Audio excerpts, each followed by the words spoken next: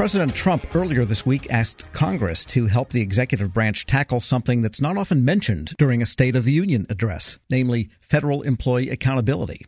He called out the Veterans Affairs Department and the success it's had with the VA Accountability and Whistleblower Protection Act. Trump says he wants to expand the authorities in that law to other agencies.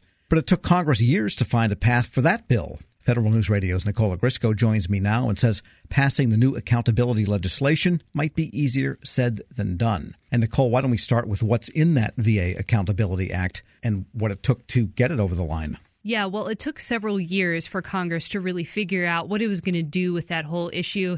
Just to recap, Congress passed the VA Access, Choice, and Accountability Act back in 2014. VA said we have a lot of problems with this bill. It's not working the way we intended as far as firing senior executives goes. And so, Congress looked at attempting to pass new accountability legislation for years. It took them all of 2015, all of 2016. They couldn't figure it out in 2016, punted the issue to 2017. We came back a couple months into that year, and suddenly it seemed like members of Congress had figured this issue out. And just to remind listeners, what's actually in that bill, I mean, the whole premise is that it shortens the amount of time that you as an employee would have to respond to a disciplinary action, shortens the grievance process. Rank and file employees can still go through the Merit Systems Protection Board, but takes a little bit shorter of a time than maybe under the previous versions of this. For senior executives, you no longer have access to MSPB. You actually essentially sit through a jury of your peers who will kind of look at your appeal and your case and make a decision from there. And we should say that's a provision they borrowed from Section 53 that applies to the medical staff, as opposed to Title V that applies to normal senior executives that are not medical. Yeah, and I think that provision is probably one of the more controversial ones because, shortening timeframes for some of this stuff, okay, that's great. But as far as, no longer going to the MSPB and just hearing from your peers, what they think of you and what happened to you, I mean, that could bring up some kind of sticky questions and situations there. Yeah, because that peer review was originally engineered because of medical issues where other doctors could say, well, I would have handled this operation this way, or he forgot to inject the person with that before they did XYZ procedure. In these administrative matters, it's a lot fuzzier. Right. I mean, if you took a relocation bonus and your colleague doesn't think you should have taken that relocation bonus, it's probably not going to end up maybe the same way that it would have in, under different circumstances. Sure. And it also strengthened whistleblowers. It did. It created a new office, and that office was mentioned in an executive order that Donald Trump passed last year, and that pretty much just codified that office and, put some people and some leadership behind it. All right. And so what does the history then tell us about getting these types of laws passed? It's a lot of tinkering.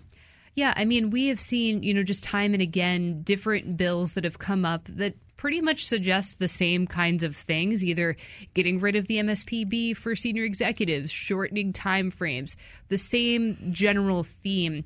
And not many of these bills have frankly passed. I mean, if we think about one example is the Page Act. And that came up this past year. The full title of it is the Promote Accountability and Government Efficiency Act. And this one might be the most extreme, and it would essentially make all new federal hires at will, which means you could be removed, suspended without notice or right to appeal, or for really any cause at all. That's what the legislation says. And, the bill was introduced by Congressman Todd Rokita last summer, never went anywhere. If we think about a few others, the Senior Executive Service Accountability Act, this one came up quite a bit. It essentially would extend some of these VA issues that we've been talking about to all senior executives throughout the government. That has passed the House several times, but just hasn't made it to the Senate. Yeah, I guess the personnel system as it exists under Title V is like a violin. And people don't play it very well, but replacing it with a French horn may not solve the problem. I think that works. I think that analogy works, actually. And I think, in talking to some federal employee groups after the State of the Union, their reaction has been, we don't need new authorities. We just need people to use them better and learn how to use them better. And as far as whether or not Congress is equipped to help agencies do that, I mean, that kind of remains to be seen. I think their tactic so far has been, well, let's go after specific agencies with specific scandals. If we think about GSA, there was a GSA Accountability Act. There multiple times, looking at the IRS with issues with Lois Lerner and that whole situation. Again, a lot of bills that never really went anywhere targeting the IRS and ways to make senior executives specifically more accountable. We're speaking with Federal News Radio's Nicola Grisco. And also during the State of the Union, the president mentioned how many people had been fired from VA during the first year of his tenure. And those numbers got the VA fired up. And now there's all sorts of numbers being shot across. Yeah, there's a lot of conflicting numbers as far as the firing goes. And I have to say there's only one agency right now that is very happy to tell you about how many people it's fired within the past year. So we'll leave that as it is. But so VA fired 1,737 people since that Accountability Act was passed. The president signed it into law at the end of June. So that number includes about it's 1,046 removals. And then 691 people who basically didn't make the cut during their probationary period. Most federal employees have about a year to essentially prove themselves, before being considered full-time federal employees. The total for the year for calendar 2017, 2,537 people. If you look at 2016, they fired 2,001 people, and that includes 983 removals and 1,018 probationary removals. So yes, they are firing more people, it looks like. Well, the question really is, what is a normal firing rate that you would have in a high-performing organization? I mean, the VA has more than 300,000 employees. That puts it on, as I discussed this with Don Kettle of the University of Maryland, longtime policy professor and public management professor. And take another company that's that big, say Ford Motor Company. I don't know, they've got around a couple of 100,000 employees. How many do they fire every year? Figures very hard to find. Yeah, well, VA is the only one, it seems, that is publicly announcing these numbers in, biweekly reports, I think. And you're right, VA is the second largest federal agency. I think it's about 370,000 people. That's a lot of people.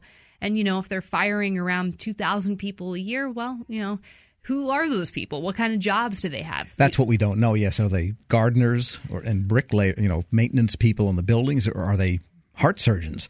Well, they do actually post that information. They say, janitor, custodian. That's right. They do post it. That started late last year. Yes, VA Medical Center director. And the bulk of those firings are, people who are at the lower end of the general schedule. We do see some senior leaders on there. It's unclear what their positions are. They're simply listed senior leader. Well, I guess if they fire a heart surgeon or someone at that level, brain scan type of person, you really would like to find out where that person ends up so you can stay away from that place too. Right. That is another tricky issue with VA that they're not budging on, I think. Well, that's a subject for another day. Federal News Radio's Nicola Grisco, thanks so much. Thanks, Tom. Check out her ongoing coverage at federalnewsradio.com.